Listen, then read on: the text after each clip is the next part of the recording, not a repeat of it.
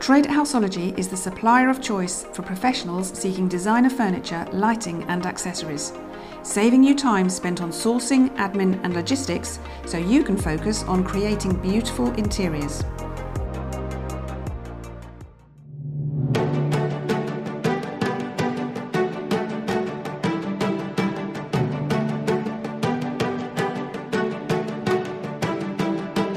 Hello and welcome to the Interior Design Business, the monthly podcast produced by the interior design community for the interior design community.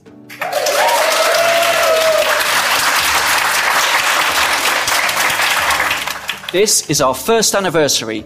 We've produced 13 episodes so far and can report a staggering 20,000 downloads already. Thank you to our fantastic guests, our series supporter, Trade at Houseology, and to all our listeners for making our debut year such a great success. What better way to celebrate than with a live audience special here at the fabulous Roca London Gallery in Chelsea Harbour. My name is Jeff Hayward, and I'm here with my co-presenter, Susie Rumbold, Creative Director of Tessuto Interiors, as we immerse ourselves in the richly layered topic of colour psychology for interior designers. Yes, what precisely is colour psychology and how does it work? Does colour have an innate power to change human behaviour, happiness and well-being? And how can interior designers harness the positive benefits of colour in their work? Welcome to the Interior Design Business.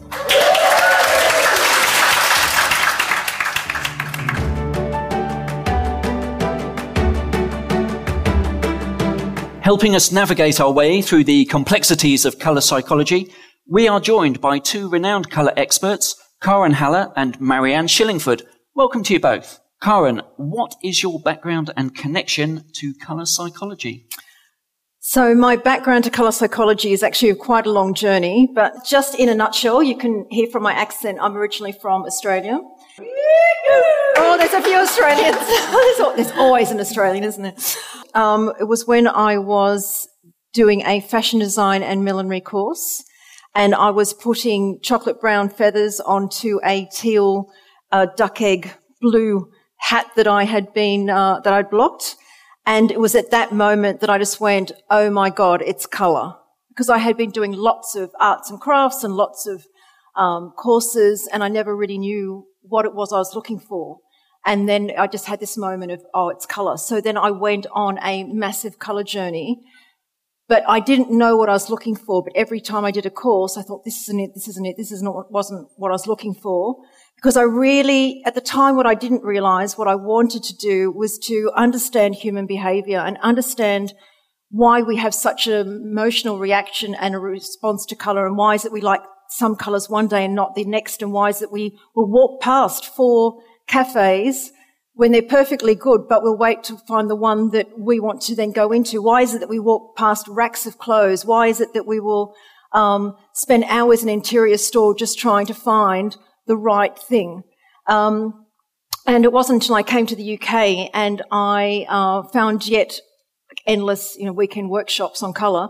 And that's when I met Angela Wright, who then became my teacher because she could answer all my questions. And then I realised this thing that I was trying to find actually had a name, and it was applied colour psychology. So I went and studied with her, and that was over 10 years ago, so I haven't really looked back from then. So now I just basically talk about colour. I'm obsessed with it. My whole, probably virtually my every waking moment is to look at how colour influences behaviour, how it can change how we feel, the impact that it has on us, on our mental health, on our well-being, how it, in an instant, it can change us. And my really big push, probably the last 10 years, was to try and find out why we were so scared and why we were innately, for something that we're so innately, in tune to. Why were we scared of colour? Why was it that we were just living in a world of black and white and grey? Why were we so worried about our own colour choices? And that really then led to me writing this book. You mean you're a published author too? Yeah. Yeah, so in, 29th of August, that's when the book came out. So the Little Book of Colour, and it's how to use the psychology of colour to transform your life. Another thing that I'm absolutely thrilled about is it's already being published in 12 languages. So this is going great guns. It's huge. And colour is cyclic, and it's really having its moment, and we're just on the crest of this wave, and if you're on it, we're all going to be riding this wonderful wave of colour. Fantastic. Yeah. Are you on that wave too, Marianne? And how did you get there if you are? So I'm the creative director of Dulux, Akzo Nobel, and Dulux for the UK, Ireland, and apparently South Africa. I don't know why, but they don't know as well. And my journey in colour started, the only real exam I ever passed, or this real sort of interview, is I went for a job at Courtaulds when I was about 18. And it was presented with this huge table of colour chips, and I was asked to put them all in chromatic order. Oh, I thought, this is fabulous. And they left me to it, and I just put this thing in. And they said that I just got it kind of absolutely spot on. And I was brought up on a rose garden. My dad grew roses, and so we were brought up immersed in colour. My mother made wine out of rose petals. Colour was absolutely everything from the moment, I was brought up. And then it sort of transferred into paint. And so I went to college, did art. This is a shaggy story. We need a gin and tonic for this because it's fantastic, goes on. But did art and found that the painting, the technical aspect of painting and using colour in paint, I just loved it. And I was a really good copyist. Wasn't a terrible good fine artist, but brilliant with paint. And wanted to earn some money out of it. So left college, art college, went off to do sign writing, city and guilds, decorating and interior decorating, and then ran my own business. I worked on a fairground, painting fairground rides for 5 years. And so I understand not just paint, but the theatre of colour and how colour transforms, and entertains us. So colour has always been at the heart, and paint, of everything that I do.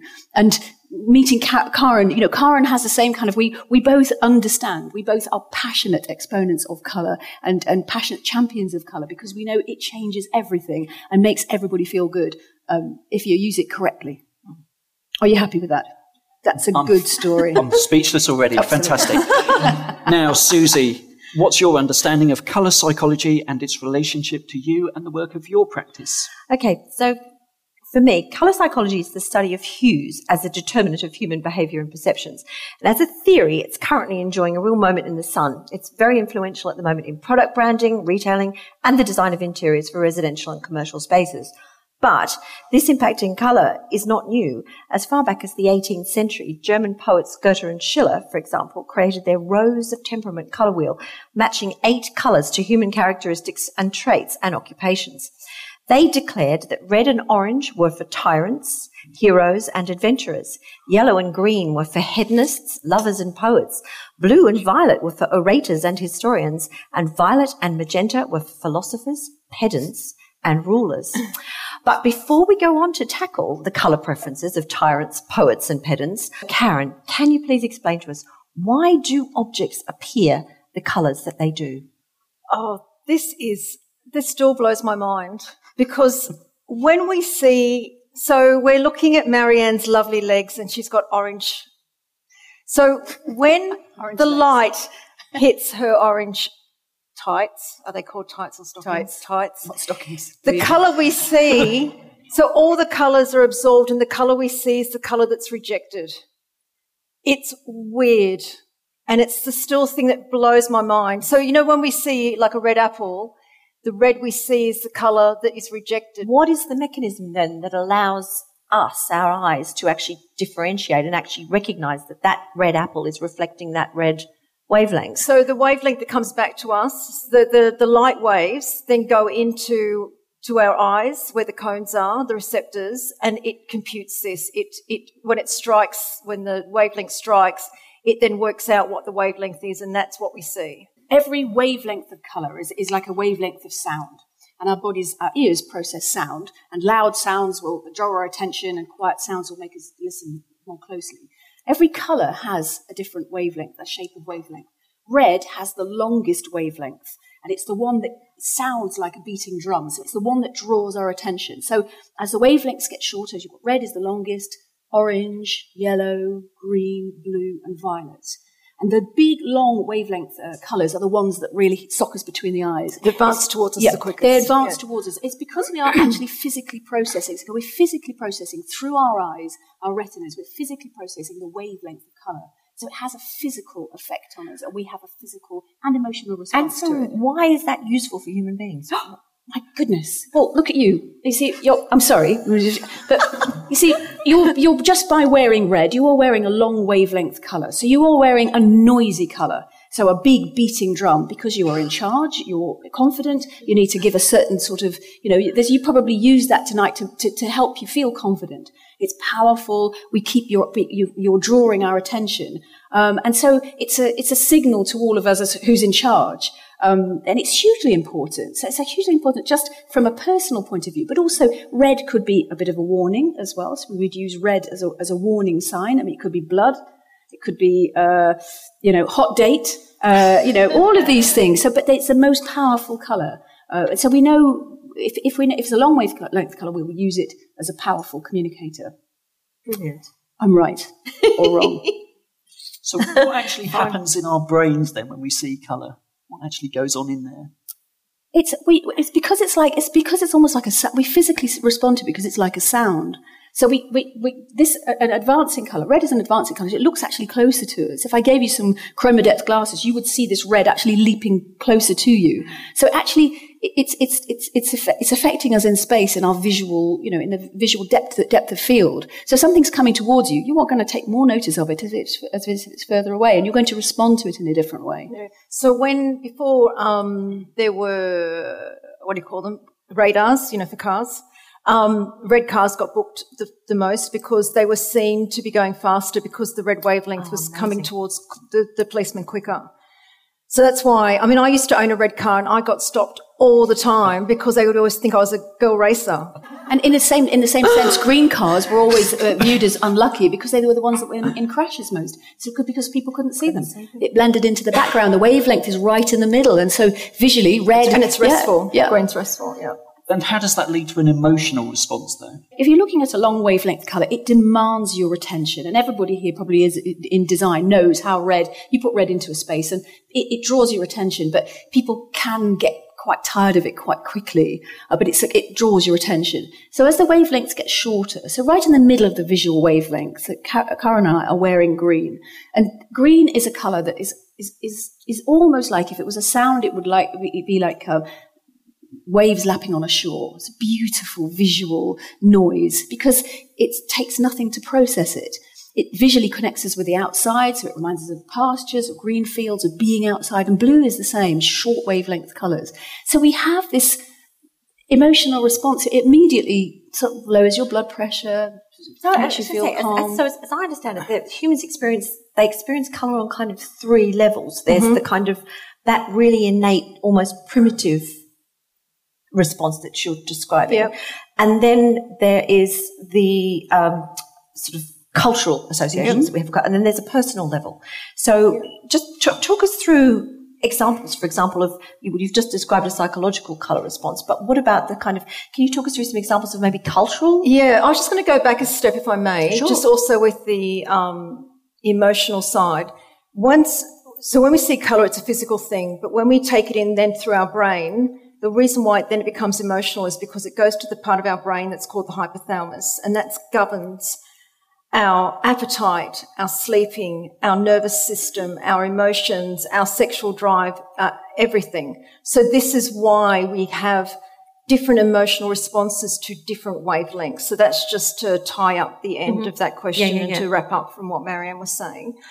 But there are three main ways that we do relate to colour, and that is on a personal association. So everyone here maybe has been on a holiday and they've been to Santorini, they've been somewhere in Italy, and they really love those ochre pinks or those reds because it reminds them of the holiday. And every time they see that colour, it's a feel-good association. The same thing that maybe, I absolutely hated yellow when I was doing my colour studies, and I could not work out why, and it took almost 9 months for me to realise the association that I had with yellow as a child. And quite often when we don't like a colour, we forget the event, but we just, the emotion is held in the colour, but we don't remember what happened. And so whenever we see that colour, we just have that negative emotional response. So that's personal, and that is unique to everybody because that's our own memory and our own experience. Then there is cultural. So cultural is a man-made thing. So it will be a tribal elder, a royalty, an emperor. It will be a church leader. It will be somebody who would have decreed a colour to have a meaning. So in China, someone would have said red is the colour of good luck, good prosperity, and if you use this, possibly because they had a personal association. Don't know. It's so old. It's thousands of years old. So we don't know how that starts. But what ends up happening, it goes into folklore that then people believe this to be true. So in China, white is considered bad luck. So that's why white wine doesn't sell, but red wine does. In Ireland, green is good luck. So different colours will have different meanings in different cultures. And we have that phenomenon now. We have the pink for girl and blue for boys. That is a cultural belief, which is actually not true. So, but when we see something enough and we're told enough, then we believe it to be so. And does it ever occur that you have a cultural meaning or a cultural response and a psychological response that clash? No, they don't. They won't clash. So for instance, there was a whole thing. My gosh, I thought it was horrible. But years ago, there was a whole thing about pink stinks, and I was rung up probably every week.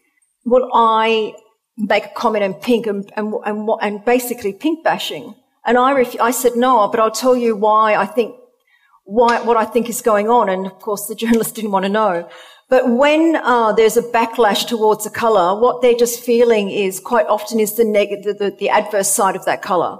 So a lot of people were going, I don't want pink for my girls because it makes them weak, it makes them needy, they lose their independence, all these kind of things. And they're actually the adverse psychological traits of pink. And the whole meaning and there was a belief that boys couldn't wear pink. And that is what's tying it. So these two things do end up tying in together. And how do you go about judging what influence each of those three things is bringing to bear on an individual human being? Because that's what I do. How did the rest of us work out? It's actually everyone knowing that those three things exist, and it's knowing what they are and understanding the three and understanding what the positive and adverse traits of colours are psychologically, and understanding then what is colour and culture and all the different cultures and theirs. And then when people are actually explaining to you, oh no, I don't want that colour for my brand because I can't stand pink, it's knowing how to have the conversation to understand what is going on. Because quite often when I am having a meeting in a boardroom and people are all sitting there, what they're basically doing is, I like that colour, I don't like that one, I like that. You cannot make a decision based on a business, on their branding or their products when everyone is firing what they like and don't like. So it's about being able to have that conversation, let everyone understand why they like and don't like it, and then putting that aside. And see beyond it. Yeah, because then everyone's been heard, because that's really what people want. They want to be heard and they want to understand why they're having this response. And once they do, I say, great, let's put this aside and now let's focus on the objective, which is what is the right colours for this product, for your target market, for the brand personality, whatever it is that we're working on. Our company have been working in colour for 90 years. And we have a 90 years experience of what human beings and what people have been using colours and how they've been decorating their homes all around the world. So culture plays an enormous amount of when we are putting colours together for a different region. And as a global family, we look at things that are happening to human beings that drive behaviour, responses to certain things. So how we can create spaces and homes that they can retreat to and feel nourished and energized by. So we would use colour to create spaces to make people feel good in. So trend forecasting. Do you want to know about trend forecasting? Tell us about trend we're on it now. I've steered you. Did you see how I steered you towards trend forecasting? Because it's what I know about. So we have 26. We have 80 markets in 26 countries, so we have a lot of people to please. We do a global trend forecasting every year. Each one of those countries nominates one person, one expert, could be an architect, could be a designer, could be somebody working in tech, that is really working in something quite fundamental, quite incredible. And it could be an ecologist, it could be somebody who's a social economist, it could be even a religious leader. And we send them all, we ask them, invite them all to our aesthetic centre in Amsterdam.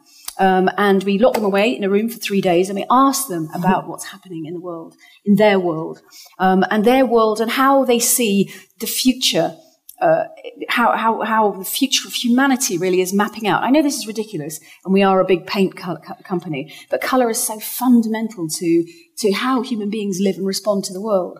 So we have a 3-day seminar, and basically we get a snapshot of what is really big, what's the big narrative that connects us as humankind. So what's happening in China, and is it happening in the Nordics? And we're looking for stories of humanity, humans getting to grips with what it is to be living in a digital age from all over the world. And we distill these down into trends. That's how we trend forecast. So this has been happening for the last 5 years. It's been very much focused on the human condition and what's been happening to us as human beings, global warming, politics, things falling, going to hell in a handcart. How do we as human beings create spaces in which we live, feel nurtured, feel good, and using my product, which is colour. So a furniture manufacturer might do the same kind of thing, a lighting manufacturer might do the same thing, but we are very focused on getting the best outcome of spaces for people. And so we distill these stories into trends.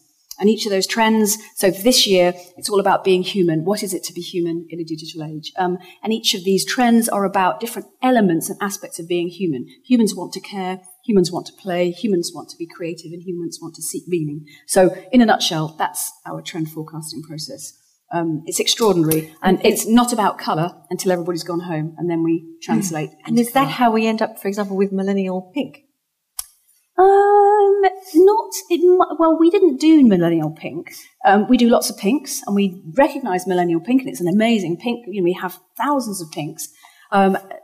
We would be distilling down into a kind of, the pink story is brilliant. But pink is a great story, and pink is huge, and I think it's a confidence thing, isn't it? It's something beautiful about the many shades of pink. And also that it's become more of a masculine colour as well. And I think it's an amazing story of colour, but that's not our millennial pink, isn't our colour, but we know it's there. Mm-hmm. We might be distilling something about pink into one of our trend stories rather than just that one. So red is physically stimulating, and we're talking about how the wavelengths advance towards us the quickest, and this is what gives us the most energy. So when we're thinking about red, it's very, very stimulating. Light red is pink. So the soft pinks are physically soothing. Right? So it does the opposite. It does the opposite, yeah, because it's the soothing end, right? But not like a magenta or one of those kind of really cold blue pinks. They're stimulating as well, but it's the soft pinks. So I'm just going to say this in a roundabout way, but one of the things they wanted to do in the US prisons is they wanted to try, when the prisoners first came in, and they were in the holding cell, they were very, very agitated, and they were trying to work out a way of how they could calm them down and get them to not be so anxious and not be so violent when they first came in. And the experiment, in a nutshell, the experiment is that they used pink to put them in a cell for a short amount of time and I don't think they really knew that this is what was happening. They just got the result and decided to carry on with this. But really what pink does when you're in a cell and you're very agitated is that it physically soothes you. And there have been studies where testosterone levels actually lower being in pink. So this is the Baker Miller pink because it was named after the two Air Force guys that were willing to do the experiment, and so their name was given to this pink. And so now it's used in a number of countries. They have these holding cells for this very reason. And does the effect last? For not a long time, because you don't need it for a long time. You only really need them to be soothed, physically soothed, in about the first 10 or 15 minutes, because if you keep somebody in a colour for too long, the adverse can happen, and they can actually then start getting more agitated. And when they were holding them in these cells for way too long and using the wrong kind of pink, when they're using a very cold pink, they were noticing they were getting an adverse reaction. So it's not just using any pink or any colour. This is really important. It's getting the tone right, the proportion of the colour right, and holding them in the place at the right amount of time to get the optimum results. Are there any other examples of really specific colours like Baker Miller pink that have been proven to have a specific impact on human behaviour? All colours do. So even with boxing, when they have a boxer wearing red and a boxer wearing blue, the judge will actually think, it's proven that the judge thinks that the boxer that's wearing red is faster because of the wavelengths are coming towards us the quickest. Mm-hmm. And in fact, just on the pink story, there's US colleges, when they play gridiron, there was a stage where the opposition locker rooms were being painted pink to try and to emasculate the teams. To try and physically soothe them, so that when they got out on the pitch, they had kind of lost their testosterone and they'd lost their strength, and it went to court. And the judge said, you can paint the opposition locker room any colour you want. It's just that your locker room has to be painted the same colour. So these things are happening all of the time. Yeah. There's a lovely thing that we did this thing called an initiative called Smarter Spaces, and we were trying to prove and do some studies with schools into which colours will help unlock the potential of learning in spaces. And we thought, oh, what a wonderful thing. We're going to put some big, bold colours at the top of the classroom so the teacher will be, kids can pay attention to the teacher. And we found that red, although it drew kids' attention, after a wee while, it drove them up the wall. Mm-hmm. So they were really locked in for, signing in the morning. And then, after about half an hour, they just went crazy. And so the colours, greens and blues, were really fantastic for unlocking that sort of attention, clarity of thought, really nice, strong colours. But however, we found that if you put a child in an exam situation in a red box, the short, sharp attention really helps. Yeah, but not for a long time. Not for a long time, yeah, but just short, sharp. Because we got distracted again. So go back to tell me about the other colours. So blue is the psychological primary of the mind. So the darker blues are focused concentration, which was something that Marianne was just saying. And we all know about blue sky thinking and dreaming. And so the lighter blues are more mentally soothing. Yellow is another psychological primary, and that's the colour with the nervous system, which is why you will not see yellow in a bedroom in a hotel, because they do not want their guests waking up irritated. A lot of people really don't like the colour yellow, and it's because it's irritating their nervous system, and this is what people don't like. So that's yellow. And then the fourth one is green. So green is like the holistic whole. This is the one that is, because the wavelength is in the centre, it is the one that our eyes need the least adjustment. So this is why we find this described as the colour of balance. Is that why? It is, but what you don't want is a lime green, because a lime green has too much yellow. So it's not every green. Everyone says, a really, really lime green, everyone said this is relaxing. Well, it takes you nothing to realise actually it's not. It's actually a very stimulating colour because of the amount of yellow in it. So when people think green is restful, it's more the mid-greens to the darker greens and these very soft ones, but it is not greens with a really high amount of yellow in it. That's highly stimulating. Can I ask about black and white? You can ask what you want. What do you want to know? Well, what about black and white? What about them? What about them? They're colours. Come on. Yeah. Well, it's a massive argument you could have about whether they're colours or not. But I mean, white is if we had a big colour wheel here, and in fact we all if we spun Susie around very fast, she would just be white, because white is simply the combination of it's all of the colours together. And black is the complete opposite. It absorbs all colours, so it's kind of nothing. So it's almost like no colour at all. So white is every colour, black is no colour. And do they influence behaviour? They're hugely powerful. Every colour does. Yeah. If you can see it, it's a colour, and it will influence us. There's nothing that we don't see that won't influence us. And so do they have a specific kind of area of human activity in the same way that blue and green and yellow and red do? I mean, we're looking around here. I mean, black and white. We're sitting on white chairs. Most people have got black legs, and black is a fabulous colour for it stands out like a little bit like red because it absorbs light and it just leaps out at you. And in terms of, it gives you, it frames everything. So it's powerful and mysterious. And when you're using it in design, it just makes everything leap out. It's the ultimate neutral color and makes everything leap out. I mean, psychologically, whenever I see anybody in black, I think they're in control. They're probably a priest or something, or hiding, underneath their clothes. A lot of priests here tonight. Yeah. Maybe it's my background, but there is something very powerful and mysterious about black, and it's a hiding of you're wearing pink there, but you're wearing black clothes, and if you took the pink thing off, you would be hiding. I wouldn't know who you were, but you seem quite fun with the pink. So you're in control, but you're a lot of fun. Yeah. So it's sort of... See, and black is a colour that has many sides. But black, one of the sides is that people don't want to be seen. So sometimes if they just want to stay in the background, and grey's the same, it's like the colour that recedes. But also it depends, it all depends also on the context and your behaviour.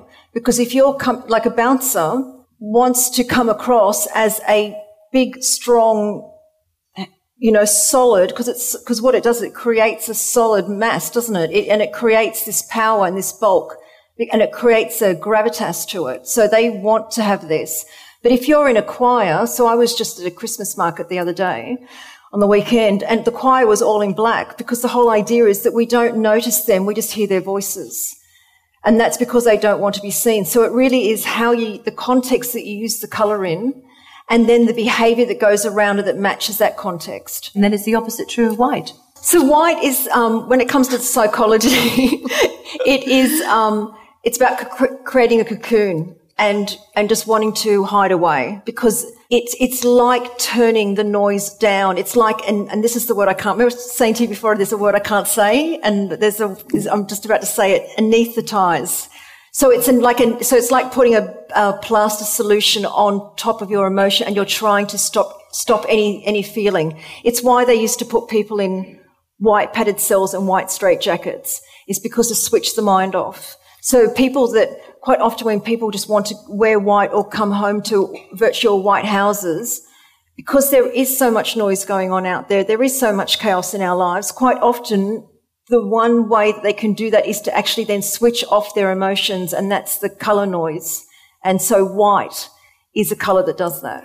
And then I suppose if you then take white and mix that back into your primary, so you take red and mix it with white and you end up back to pink again, what you're doing is you're damping down. You're just turning the dial down. Turning the dial down. Yeah, turning the dial down. I was just going to say, we have, oh my goodness, how many whites? We must have about... Hundreds. 1,500 whites. Yes. Just introduced another 150, can you believe it? And whites is one of those colours that it gives us a blank canvas for everything. But we still want a bit of colour with it. Something about that kind of, the elusive white that everybody wants. It is the colour that we sell most testers of ever, because people, they want white, but they want something in it. And they're not quite sure. And yet when the lights are like this, it could be anything, couldn't it, really? I mean, you could have 150 whites here and you wouldn't know what they are, but it's the colour that people sweat about more than anything else. Amazing. So what about colour for interiors then? We've got a room full of interior designers. Yep. How should you approach, for example, a retail interior? Well, it depends what the retailer, just like Karen said, it's when we're designing with colour, we have to think about the outcome. What do you want? What do you want to happen? It's not just about how beautiful it looks. You can make anything look beautiful. Your interior design is your creative bunch. You should be able to make anything look beautiful. But your primary concern or your primary objective is, who are these people? What do they need? What do they need from this space? And how am I going to use colour to be able to create a feeling? So at the moment, the big thing in interiors is nature-inspired colours, colours that reconnect us with nature, colours that we're familiar with because we're living in uncertain times and we return to the familiar in uncertain times. And so, colour and well-being and using colour to create spaces of well-being is hugely important at the moment. And so if you're wanting to create a space where people feel comfortable, they stay longer, you need to start blurring the walls between the inside and out. You need to start thinking about biophilic elements and reconnecting us with nature in fundamental things like colour on the walls. So, but then if you wanted to have people coming in, eating up and running off, you would use something much more vibrant, and it might be the brighter greens if you were thinking about biophilic design. So is it possible that colour can make us spend more? Yes. So, yeah. Well, if it makes you linger in a space, if you can hold people in a space while they're browsing, they're going to spend more. Or in a restaurant. Yeah. You get them staying longer because of the ambience, because of the atmosphere and the environment or the experience that you've created. They're going to stay and have that dessert. They're going to have that extra bottle of wine. But actually, when I was doing my research for this, I came across the case of Charles Spence and his colour lab back in 2014 at the Spanish thing down on the South Bank. And he got people, they gave them, everyone that went into the space was given a black cup with some wine in it, and they drank their wine under red light, and then they drank their wine under green light, and when they drank it under red light, it tasted sweeter. Sweeter, yeah, because people were prepared to pay more for that wine because they tasted it under red light. Yeah. So you have to kind of wonder whether retailers are being a bit cynical. Ultimately, yes, we want it to look beautiful, but it's not going to do anything if it's beautiful and no one comes in and buys because they haven't hit the target market. So, for instance, in a nightclub or in a bar, they use blue lighting to keep you awake so you stay longer to drink. Now, they understand because of blue lighting and blue, you're not likely to eat, so they're not counting on the food market, but they want people to stay and drink because it's waking the mind up. So colour is used, and colour can be used for good, and I always say colour can be used for evil. You know, we can use it both. It can be used both ways. But if we understand what the purpose is and why we're doing it, and we're using the right colours to give that message and to create that right behavioural response, then it can only help serve the company. You know, you want people to come in. You want them to. What is it that you want them to do? You can create the whole interior, but not just the colours, the textures, the finishes, the surface, the materials, the patterns, everything. There is a psychology for the whole thing. Nail that, and you're talking the language to the right customer, so they know that you're talking to them. You've nailed it. It seems so complex. I mean, if you're an interior designer talking to a client, surely you've got to understand where they're coming from, because they might have a predetermined hatred of yellow like you did. So you can't use yellow even if you think that might make them feel better in their home. So if someone came to me in the first couple of months and said to me, you need to have yellow, and because of how I felt, I would have said no way. Yes, they have to take that in consideration. But it's also going into rapport with your client. I mean, that's one of the massive things, isn't it, is being able to be in rapport and having that relationship with them. And if it means at that moment not being able to put that in, but you know it's the right colour for whatever reason it is, other than you just wanting to put it in, because that's not a reason. You know, you've done the whole analysis. And if someone had spoken to me and said, these are the reasons why I think it's really beneficial for you to have yellow, I might say, I will, but not now because I'm not ready, but knowing in time that I might be. So it's, you're never imposing a choice, and that's someone in the home. But when it comes to a brand, I think it's different, because a brand has its own personality. It is its separate entity.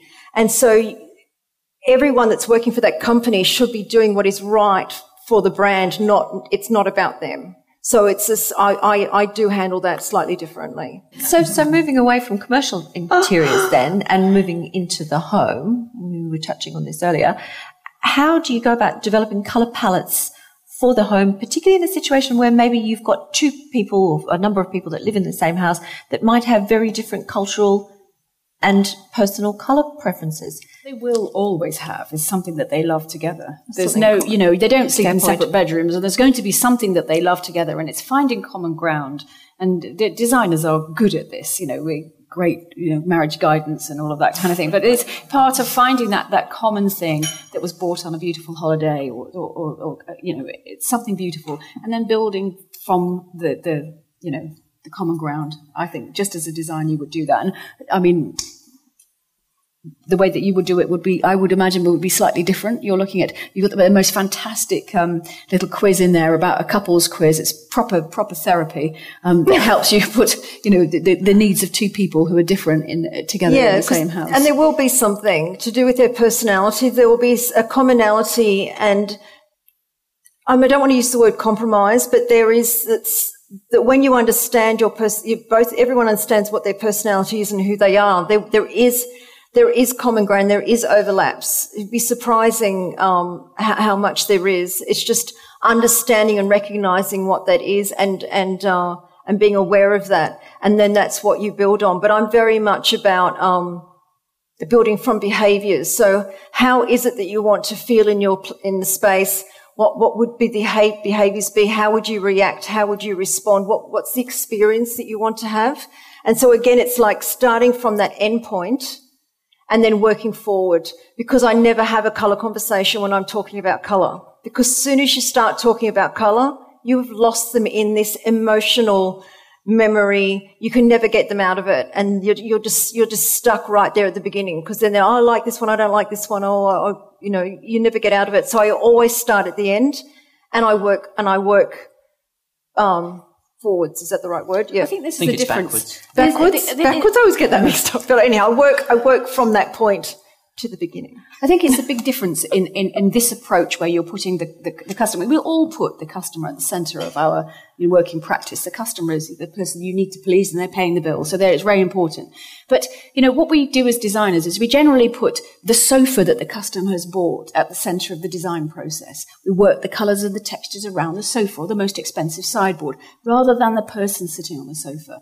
And this approach, using colour and well-being, is about the person, is about the people, about their needs, not about the sofa. The sofa is an aesthetic, and it's about people's needs. So it's kind of like, it's looking at things in a slightly different way. And the outcome has to be what you're working towards. You don't build from the sofa out, you build towards the outcome, or wait for the outcome back.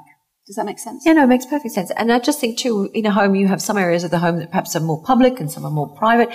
Should you be taking a different approach to the public areas within a home as opposed to perhaps those private bedroom spaces? I think it's easier in my world. It's easier to think about. I will be designing colour palettes to suit the many. Karen's approach is about an individual, tailored approach to creating environments for individuals, because it's an individual. It's not a catch-all thing. I mean, mine is very much more about I'm wanting to create a spaces of well-being, and using colour for good is absolutely what I'm all about. But the aesthetic is hugely important to me, and I have to have a story that will appeal to the many. And Karen's approach is much more personal. And hopefully somewhere we overlap. We do. What about colour combinations? We've talked a lot about single colours. Are there any colour combinations that designers should avoid? Well, I am the mother of colour, and all mothers love all their babies, whether other people think they're ugly or not. I love them all. And it's all about proportion. And one of the loveliest parts of my job is putting together palettes that tell stories, palettes that you can put in any combination, and then you give them to a designer as inspiration, and that designer might use them in fabrics, and they might use them in different elements, but I need to put a palette together that tells a good story that can be used like a toolbox. So there are no colours that don't work with each other. There are no colours. There is the little thing that's really interesting that Karen pointed out, in that you talk about seasons and colours, and it's very difficult to put highly saturated colours in with kind of greyed off colours unless you're really clever about it. And there are some different approaches to colour in your book that I've found really interesting in my world. Whereas, when you see two colours together and they're just not working, you can't work out why, and you can play with the proportions and you can make them pop, but there's something beautiful about the way that you've positioned colour. Yeah. So, I talk about, when I talk about seasons, I use it as a shorthand, and it's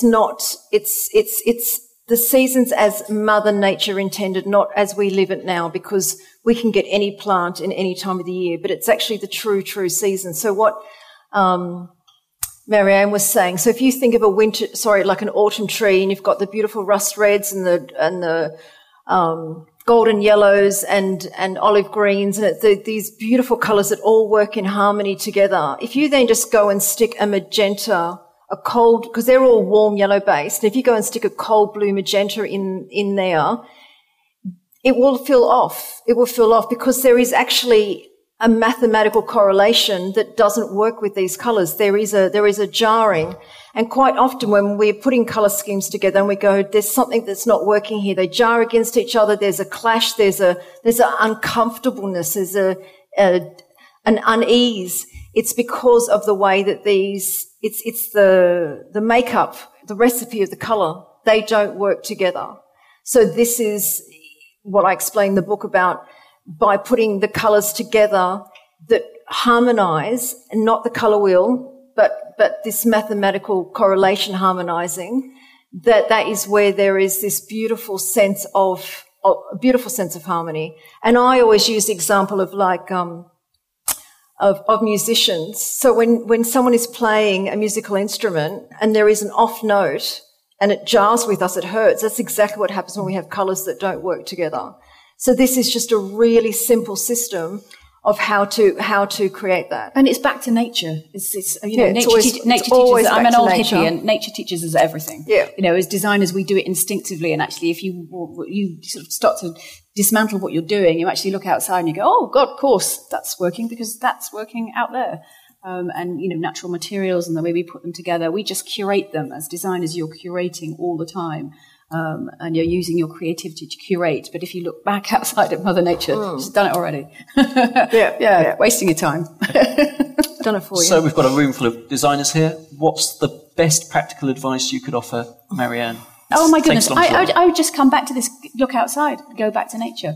Think about the familiar, think about what makes people happy. In times of stress and in times of trouble, we return to the familiar materials, familiar colours. We blur the spaces between the indoors and outdoors because we are indoor dwellers. We're living in a digital age. We need to reconnect with what it is to be human. And being human is what we all need to be on steroids in the next decade ahead. So, return to nature. Your turn. So I completely agree Mother Nature is my biggest inspiration, that's for sure.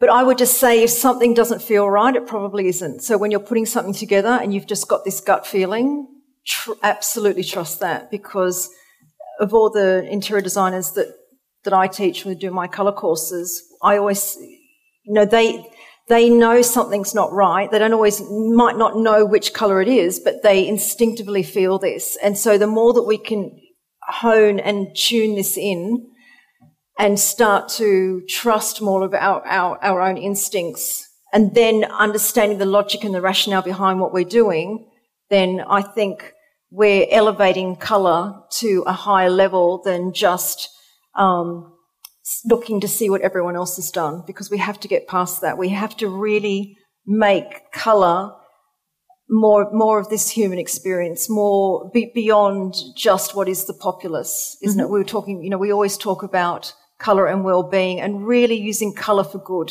and using colour in a purposeful way, colour for purpose. It's so important. We're done with colour decoration and pretty, and colour's not pretty. It's not something that's just for aesthetics. It's not just something pleasing. It absolutely has a purpose, and we really do need to use this we need to wake up to it and use it more of a sense, like we use light. But you can totally see why people retreat into grey and white, can't you? Because it's so complicated. Oh, I can, absolutely. Because what really has to happen is coloured education in colleges, at universities. We need to elevate. It can't be a half a day anymore. This is what it is. It's half a day. It's the colour wheel. That's just, we're way beyond that. If we really do want to have this big paradigm shift and make this big move towards well-being, and everyone's talking about well-being, and it's not just a catch-all phrase, it's not just let's just join the well-being bandwagon, then colour has to have a bigger place in colleges and in study. It just needs to. Well said. Let's give it up for colour.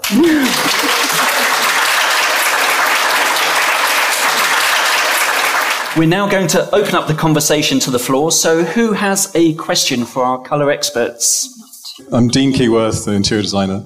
My question was, going back to your point about lighting and off-whites. Say if you're doing a restaurant and you need it to look one way at the lunch service and a different way in the evening, are there certain colours that are more adaptable to a whole range of lighting? There are, very interesting. The big colours that we're talking about, these return to natures like blues and greens, and anything, the sort of softer greyed off colours, they're almost organic. The blues and greens at the moment will change fundamentally. In the morning they can look bright, fresh, clean, and in the evening they can look really sultry, and they'll keep you in a space for longer. So any of the blues and greens, aquas, those colours work much better. They change with natural light, but they'll also change with synthetic light, so you can warm them up as well later on. So I would steer clear of anything warm in those environments. Just use warm woods, use the warmth in a natural setting, natural materials. But blues and greens work really well. Just they change fundamentally in natural light, amazingly in synthetic light. Thank you very much. Hello, I'm Karen, not Karen. And I am a specialist decorator, so I work with lots of interior designers.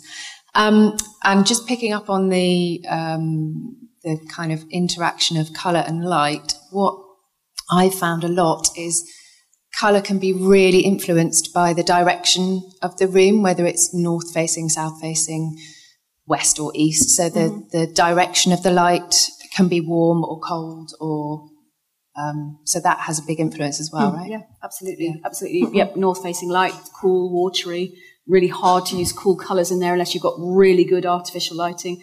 And then south-facing rooms can look horrific if you put oranges and yellows in them, and it can be horrible in the sunshine.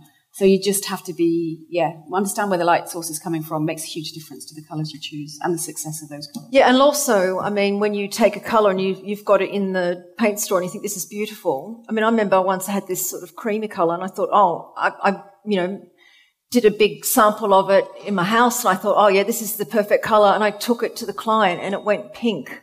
So you really do have to test the colour in the place that you're going to put it, not just go, it works here, and then you put it on the wall, it's like, whoa, what's just happened? So, yeah, I mean, colour is light, isn't it? So, yeah. We've had instances where we've actually had to paint one end of a room with a wash of a transparent colour to make it look like the other end of the room because of the direction of light. Yeah. That's the joy of colour. It's never consistent. The challenge of colour. It's light. Colour is consistent. Light is not. Yeah. I think there was a question over here. Hi, I'm Audrey Whelan, an interior designer, and I wanted to ask you, Karen, about a lot of what you speak about to do with the psychology behind interior design.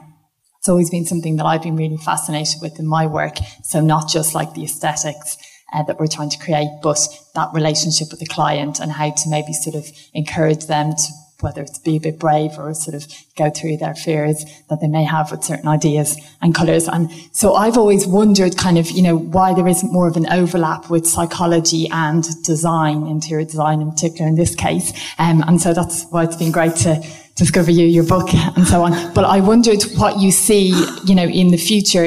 Will there be more of an overlap, do you think? You were talking about in terms of studying and bringing more colour study into interior design. So I'd be so curious to see, whether those two fields would sort of have a way to merge. Obviously, there'd still be people maybe who sit on both sides of the fields, but people who would be able to combine the two to bring that greater impact. I mean, I hope so. I think teachers need to be given more time. For me, design has been so focused on function and form, and which what I call the masculine side of design. And I would say that's probably 90% of a course. And the sensory side, so the lighting, how we feel. We're feeling emotional human beings, and that seems to be left out of the design phase. So I'm hoping that does get readdressed, and that the teachers actually are given the time to be able to do this, because if they're only given half an hour, half a day, they're going to try and find something that they can actually do in that time. And that's why it's typically just the colour wheel, which is really a colour wheel for artists. It's not, I don't think it's fit for purpose for interiors, because complementary, we seem to think it means that these two colours go nicely together, where really it was for artists. So we do need to take this further. And I just hope, this is something that Marianne and we're just out talking to whoever will listen to see, to get the conversation going. 10 years ago, when I first started talking about colour psychology, the common answer was, what the F is that? That's what it started with, right? I'm not joking. And I thought, my God, I've actually got to spend years now educating. So I spent years educating and just talking about it and just talking into the wind. It would just come back at me, and no one was interested except journalists, because they always love a news story. So that was, the only reason why. But it's taken years, but like anything, if you just keep at it and you keep at it and it becomes more conscious and more people are interested and they think, there's something in this. So it will just take time.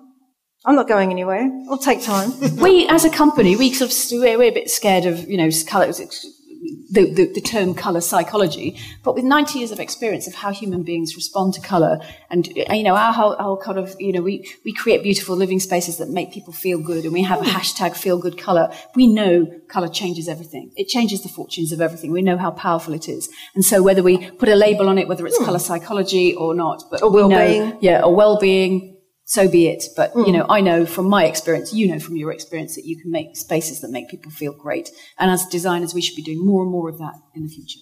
Brilliant. Excellent.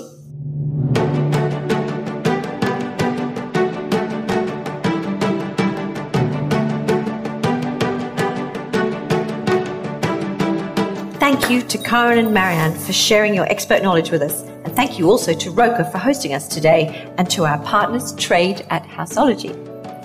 And to you, our audience, for being part of our birthday episode. You can find the Interior Design Business on Spotify, Apple Podcasts, and on-demand services everywhere. We're on Twitter at IntDesignPod and on Instagram and Facebook at Interior Design Business Pod. This episode of the Interior Design Business is a Wildwood and Alfie Media production.